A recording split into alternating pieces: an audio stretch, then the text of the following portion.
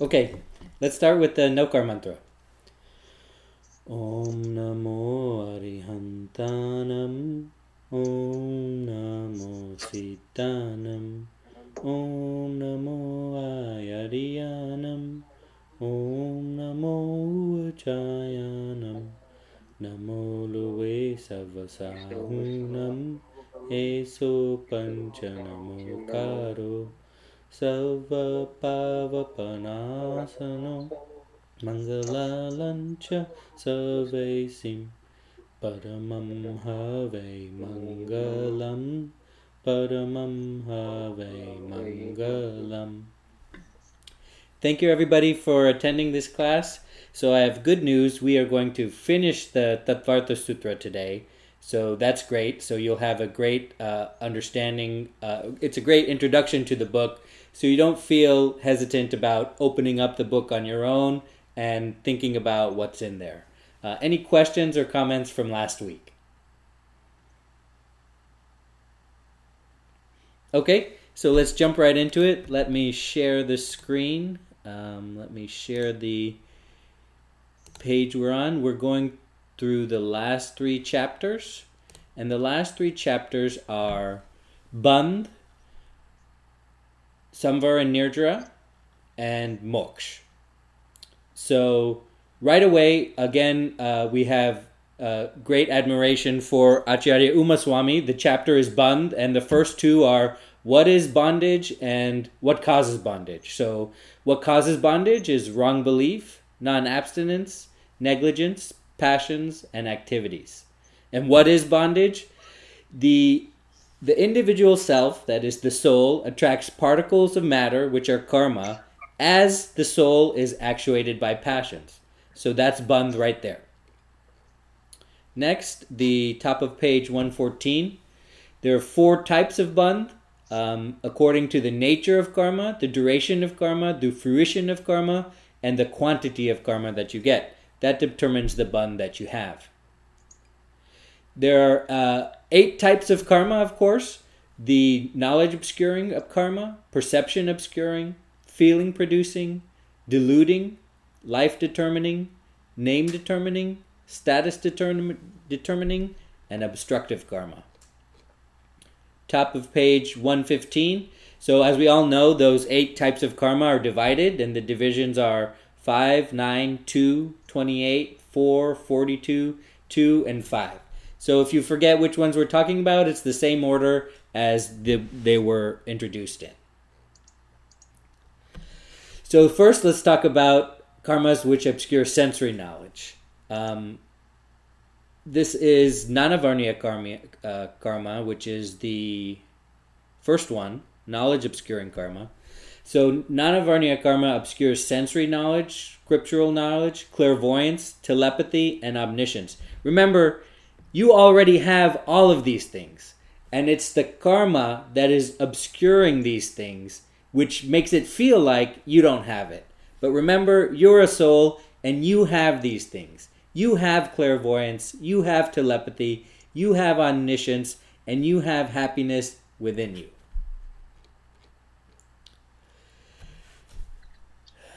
So there are 9 types of perception covering karma. Ocular perception, non-ocular intuition, clairvoyant perception, perfect perception, sleep, deep sleep, drowsiness, heavy drowsiness, and somnambulism, which is committing cruel deeds in your sleep. There are 2 types of feeling-producing karma. The karma which produces pleasant feeling, and the karma which produces unpleasant feeling. Okay, so there are 28 kinds of deluding karma. So out of the 28, we're going to break it down into subtypes. There are faith deluding karma, conduct deluding karma, and passion deluding karma.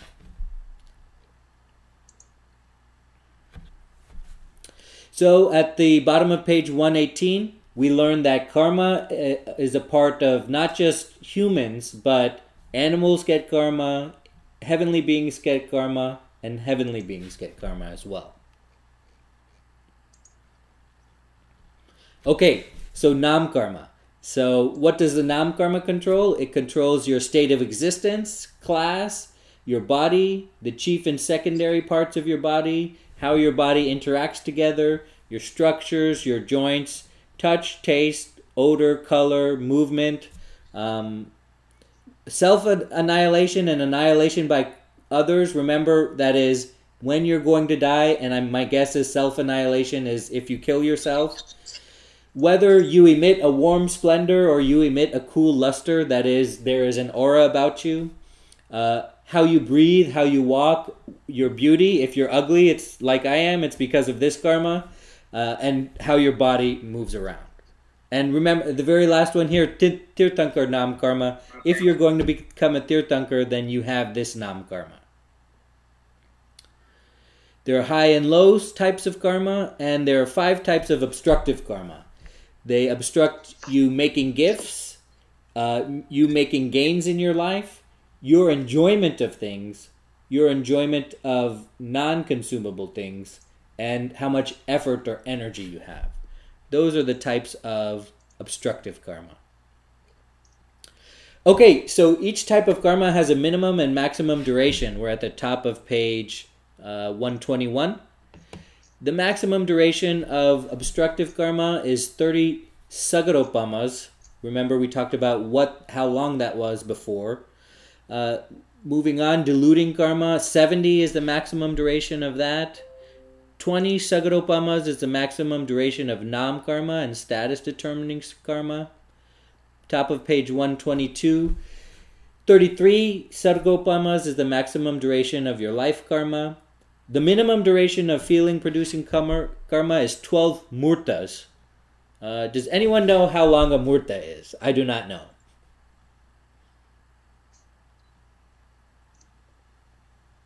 Okay, so maybe that'll be some homework for later. So the minimum duration of nam karma and status determining karma is 8 murtas. The minimum duration of the rest of the karmas we didn't talk about is 1 murta. Okay, so what is fruition? Fruition is the ripening or maturing of karma. That is, when they come to fruition, they leave your soul and you suffer the consequences of them coming to fruition. The nature of the fruition is, of course, dependent on the type of karma that you have. Bottom of page 123. After the fruition, the karmas fall off or disappear. That's a natural burning of the karma. And remember, we can perform nirdra to burn off the karma before they come to fruition. Okay, so a little bit more about karma. The karmic molecules of infinite times, infinite space points always pervade the subtle form of every soul in every birth. That is, they are bound to you. They are absorbed by the soul because of your soul's activity. And if your soul didn't do any activity, you would acquire no karma. Hey, Tim? Yes. The murta, according to Wiki, is a division of time, 1/13 of a day, or a period of 48 minutes. Okay, so 48 minutes. So we knew that number was auspicious, and now we know why. Thank you very much. Next,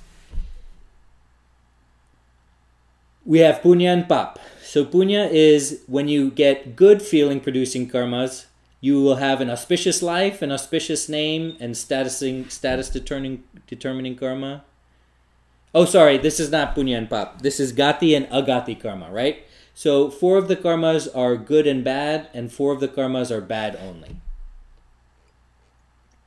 Okay, so that was it. So that was bandh. Obviously, bandh, we're talking mostly about karma. So any questions on bandh?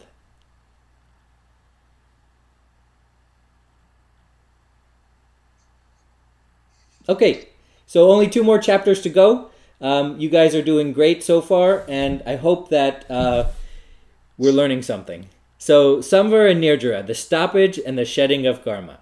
Great. What is samvar? Samvar is the obstruction of influx of karma. How do you do samvar? Next.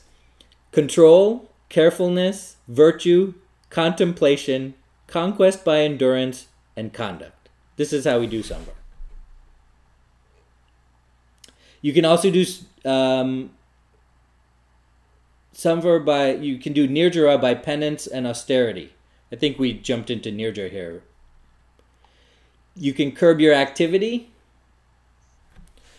You can control your walking, your speaking, your eating, your lifting and laying down, that is, your moving, your excretions. And if you control all of these things, you can control your karmas. How else? By forbearing things, by being modest, by being straightforward, by being pure, by being truthful, by having self-restraint, austerity, renunciation, non-attachment, and celibacy. All of these things are what we call virtue. And because they're virtues, they're your duty to do them. Bottom of page 128, how else can we do it? We can reflect on the transitoriness of life, our own helplessness, the transmigration of our souls, how lonely we are, how distinct we are, how impure our souls have become, how ashrav or influx, samvar or stoppage, disassociation or nirjara. We can reflect on the universe, the rarity of enlightenment, and the truth of the Jain religion.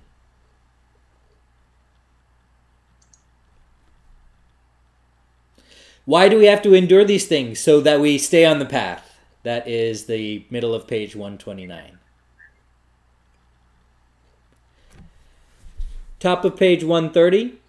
What kind of hardships can we go through to perform nirjara? Hunger, thirst, cold, heat, insect bites, nakedness, absence of pleasures, women, pain arising from roaming, discomfort of postures, that's yoga, having an uncomfortable couch, scolding, injury, begging, lack of gain, illness, pain inflicted by blades of grass, dirt, reverence, and honor, good as well as bad honor. If you have conceit of learning, if you have despair or uneasiness arising from ignorance and lack of faith. These are the 22 hardships we can undergo to perform nirjara.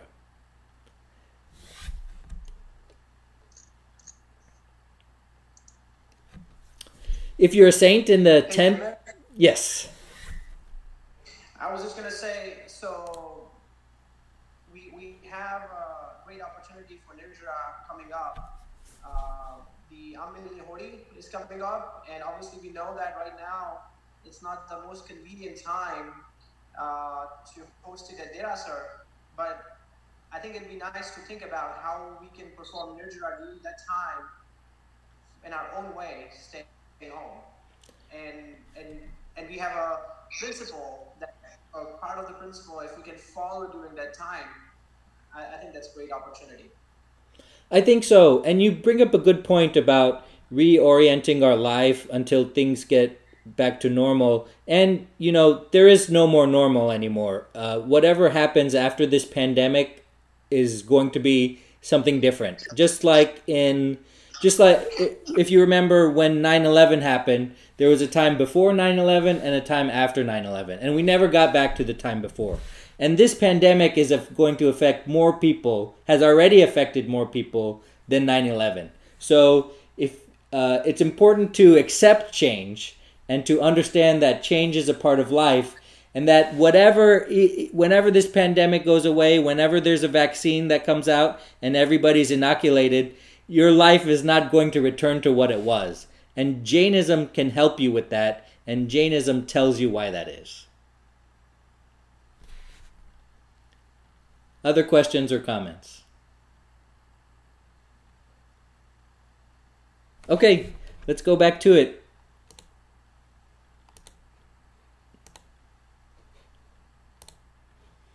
All right. So we have 14 afflictions for the saints in the 10th and 12th stages of enlightenment. 11 afflictions occur to the omniscient. All of the afflictions arise in case of the ascetic with gross passions. Okay, so we have jumped around a little bit here. We're at the page 131. Extraordinary learning and ignorance are caused by knowledge obscuring karma. So if you're wondering why it's tough for you to learn, it's because of Nanavarniya karma. Misbelief and the lack of gain are caused by faith deluding and obstructive karma. So I guess we're learning about the bad parts of what can happen with these karma now. So we kind of jumped around from afflictions. I guess we're talking about afflictions now. Okay, so conduct diluting karma, what can that do to you? Can cause you to be naked, cause you not to take pleasure in things that perhaps other people take pleasure in. It can cause you not to have success with the opposite sex. It can cause your posture to be very bad, can cause people to reproach you, can cause you to be a beggar, and can cause you to be not reverent or honorable. Other afflictions may be caused by feeling karma, and these afflictions can occur simultaneously, of course. Okay, so let's talk about conduct. How should you behave yourself? You behave yourself with equanimity, reinitiation, I'm not sure what that refers to, purity of non-injury, slight of passion, and perfect conduct.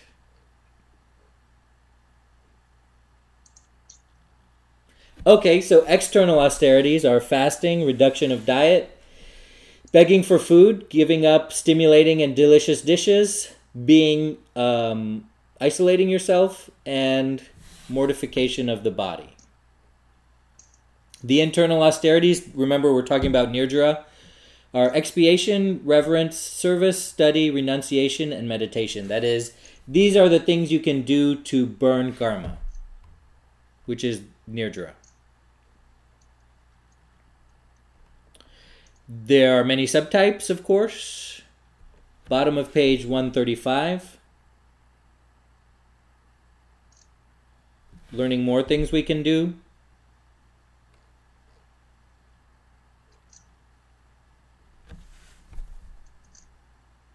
Page 136. More things we can do. Being respectful to holy people. And the 4 orders of monks, nuns, laymen, and laywomen. Teaching, questioning, reflection, recitation, and preaching. Giving up internal and external attachments. What is meditation? Bottom of page 137. Concentration of thought on one particular object. In the case of a person with the best physical structure or constitution, it extends up to 1 murta. We learned that was 48 minutes.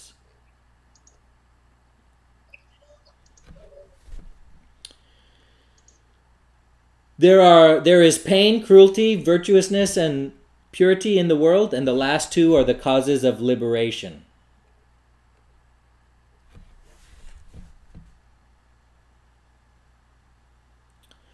On the contact of disagreeable objects, thinking again and again for their removal is the first type of sorrowful concentration. That is, if you focus on what you dislike, you will have this obstacle-inducing karma. The contrary in the case of agreeable objects, and that will also cause you pain. And as you wish for enjoyment, that also causes you this karma. Okay, so here's an important part. Top of page 140. These occur in the case of laymen with and without small vows and non-vigilant ascetics. That is, one of the things that humans can do is make vows. And remember, even heavenly beings or hellish beings cannot make and adhere to vows. And certainly animals cannot make and adhere to vows. And this is your weapon. This is your weapon in the fight against passion, is that you're able to make vows and stick to them. And as you get better at it, it's like a muscle. As you get better and better at it, you're able to shed more and more karma. So what happens to people without vows? They unduly concentrate on their own injuries, their lies, their stealing, and the safeguarding of their own possessions, because they don't have vows and they don't understand the truth. More about meditation, the contemplation of objects of revelation, misfortune or calamity, the fruition of karmas, and the structure of the universe. So the first two types of those are attained by the saints, that is, contemplation of objects of relevation and misfortune or calamity. The last two are the meditations of the omniscience.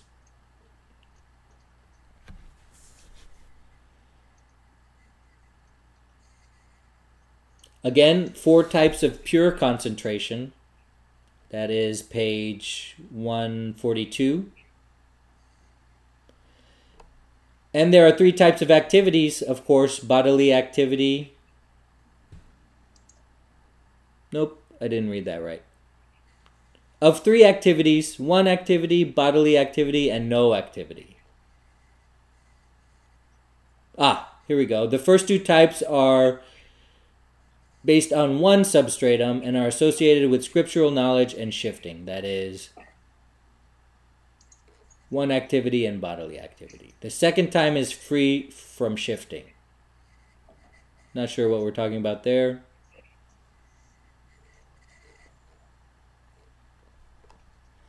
Okay, bottom of page 144, again an important part. That is, the amount of nirdra. Remember, disassociation is how nirdra has been translated in this book. The amount of nirdra that you can do increases innumerably as you proceed from stage to stage. That is, the first stage is you're a right believer. The second stage is you're a householder, able to perform partial vows. That is the 5 minor vows. The third stage is you're an ascetic. You're able to perform the 5 major vows. Next, you're a separator of passions. Next, you lose your faith-diluting karma. Next, you lose your conduct-diluting karma. Next, you're a saint with very little passion. Next, you lose your delusional karma.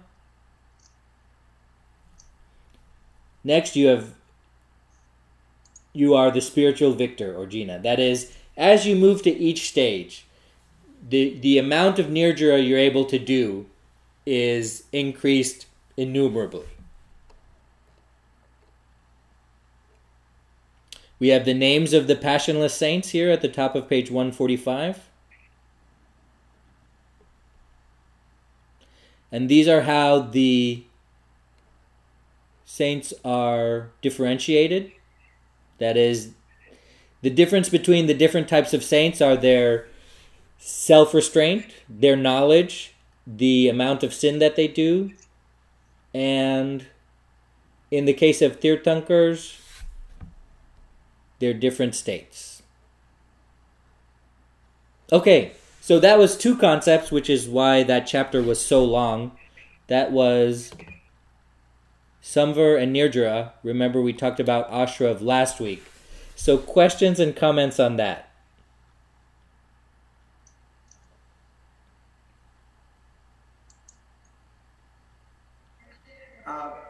Similar, just a comment.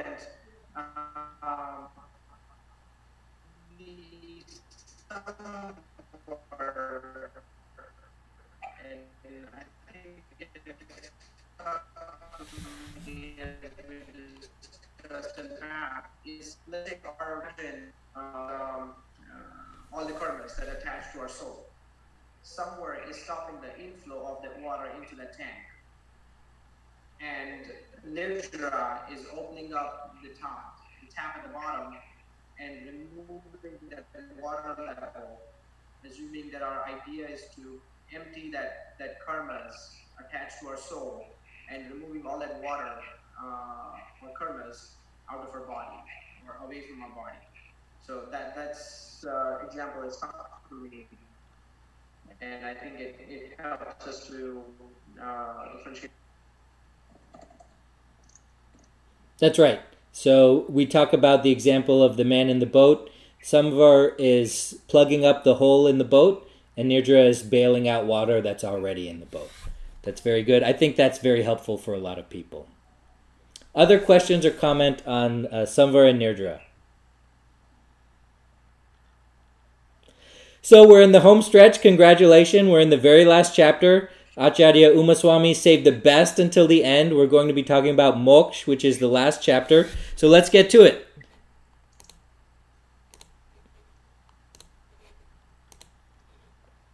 Okay, liberation. Omniscience is attained on the destruction of the deluding karmas and on the destruction of the knowledge and perception covering karma and the obstructive karma. So you get rid of all of your karma and you'll become omniscient. And that is liberation. As we see next, the annihilation of all karmas is liberation.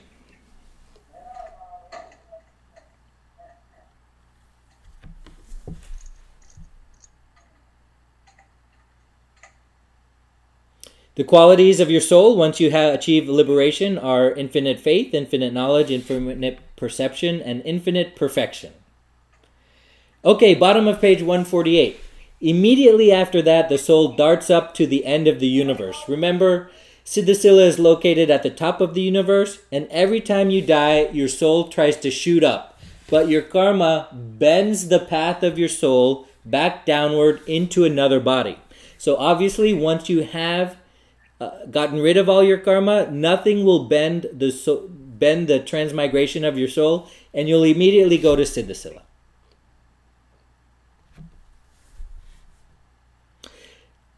So what we just talked about, it's the nature of your soul to dart upwards towards Siddhasila. I don't understand these analogies, but it's supposedly like the potter's wheel, like a gourd devoid of mud, like the shell of a castor seed, or like the flame of a candle. I understand that last one. The flame of a candle naturally goes up. I'm not sure about the other ones. Okay, so here's a very important point, how we are different from other religions. Bottom of page 150. The emancipated souls, that is, the souls in moksha, can be differentiated with reference to the region, time, state, sign, type of arhat, conduct, self-enlightenment, enlightened by others, knowledge, stature, interval, number, and numerical comparison. That is, we believe that emancipated souls reside separately in Siddhasila. We do not believe that we all return to one being, or that we are all one being. We are all separate souls, and will all stay separate souls even after we are emancipated.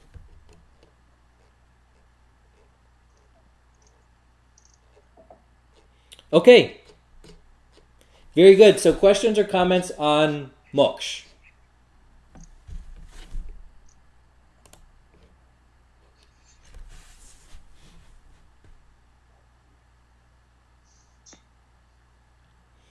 Okay, so what we've done in these last, not the last three, but in 3 classes worth is we've gone over very rapidly, probably too rapidly for discussion and for some of your tastes, the Tattvartha Sutra by Acharya Umaswami, as edited by the people you will see in the front.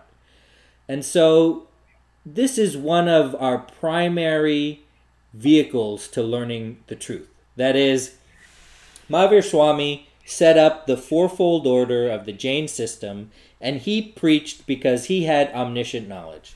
And those texts resulted in the setup of the Acharya system that we have today. And one of the Acharyas wrote it down, right? And so this is pure distilled truth about the universe. And so there are only 2 or 3 sentences per page because you're supposed to reflect on each of them very deeply. We kind of just basically raced our way through it because I want you to feel comfortable opening up the book and knowing about what you'll find inside and being confident that you can do so and you can understand what each of them means. So any questions about anything we talked about? We went over the entire Tattvartha Sutra. And now you'll be familiar with it, and you won't hesitate to open it up when you say, well, how many types of karma are there? You know exactly where it is. Or you're like, well, what am I supposed to be doing? I don't understand. I'm supposed to be a good person, but what does that mean? Well, you can open up the book and you can find out. So any questions about that?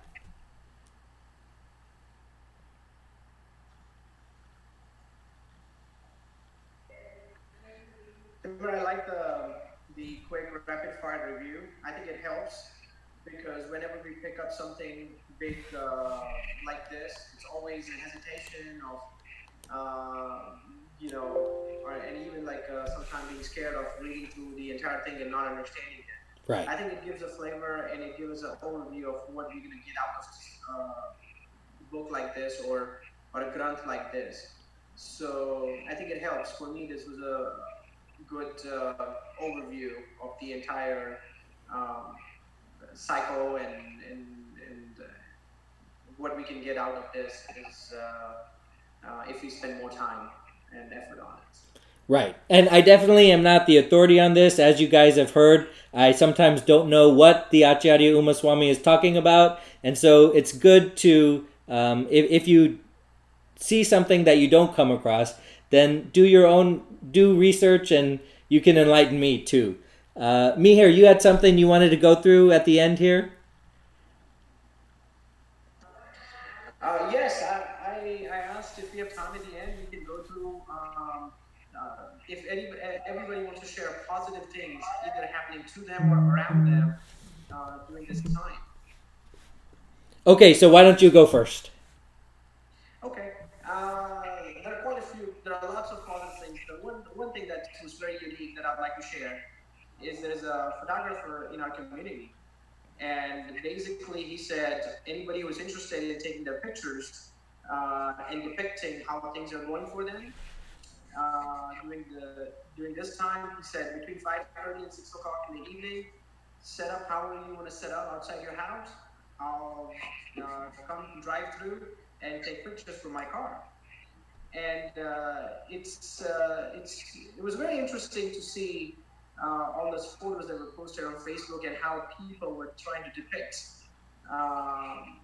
the positive things and how they're working. And these are going to be good memories at the end. Some they just came out and had a smile on their face. So things like that, I think, are the positive things are coming out of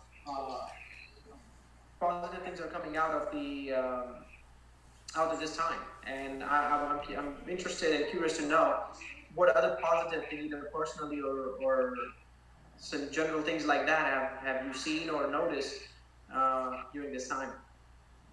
I'll go with one thing I'm grateful for. I'm grateful for the fact that this tragedy has turned a lot of people on to who are important in their lives, as far as the doctors that put themselves in harm's way, the truckers that make the food supply that happen to the grocery stores possible. I think this is opening up a lot of people's eyes as to the people that we took for granted in our society. For example, the people that we need to stay open, like the grocery store or essential services, or people that clean the offices we are in.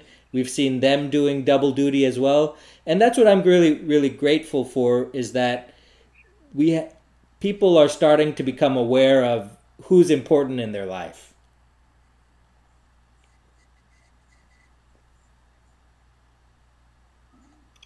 Would anyone else like to share?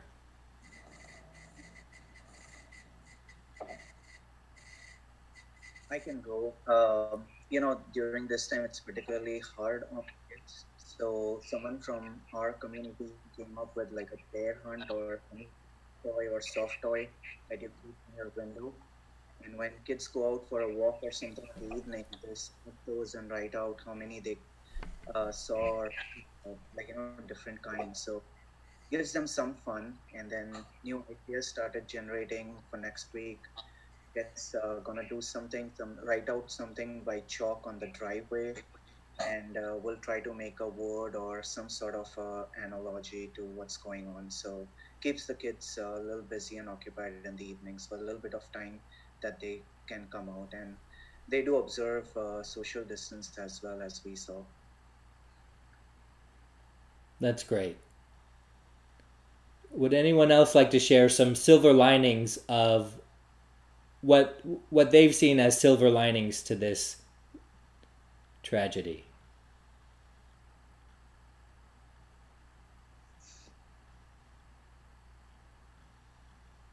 I think it's really interesting. This is Ankur, by the way. Hey. I think it's really useful that we can kind of turn off life for a little bit, because most of the over the last like 5 years, Monday through Friday I work, Saturday, Sunday is events, birthday parties, classes, and then back to work. So it's really nice to see that life does go on without having a bunch of social events and a bunch of having your schedule triple booked all the time. Right. And it also allows you to kind of respect the value of introspection. That, rather than just going, you can sit and actually contemplate things. And that's really cool. And to see the family interact and, watch the bond between the siblings grow. Because when I was a kid, we had hours, like days, weeks, end to end with nothing to do but just to sit and be creative with the siblings. And I'm noticing with my kids that they're doing that, where they have to be creative and find things to pass the time. So that's one of the great things that has come of this. Right. And so when we develop a vaccine and everybody gets vaccinated, are you going to remember to not fill up your schedule as much? That's the $1 million question. So, if you can find a way, so why do we fill up our schedule? Most of the time it's, for getting more experiences or getting more stuff or getting more money. Right. And now that we're realizing that we don't need all that, then maybe it will automatically play out that we don't have to fill our schedules, that we can find happiness in within. Right. Would anybody else like to share some silver linings that they saw?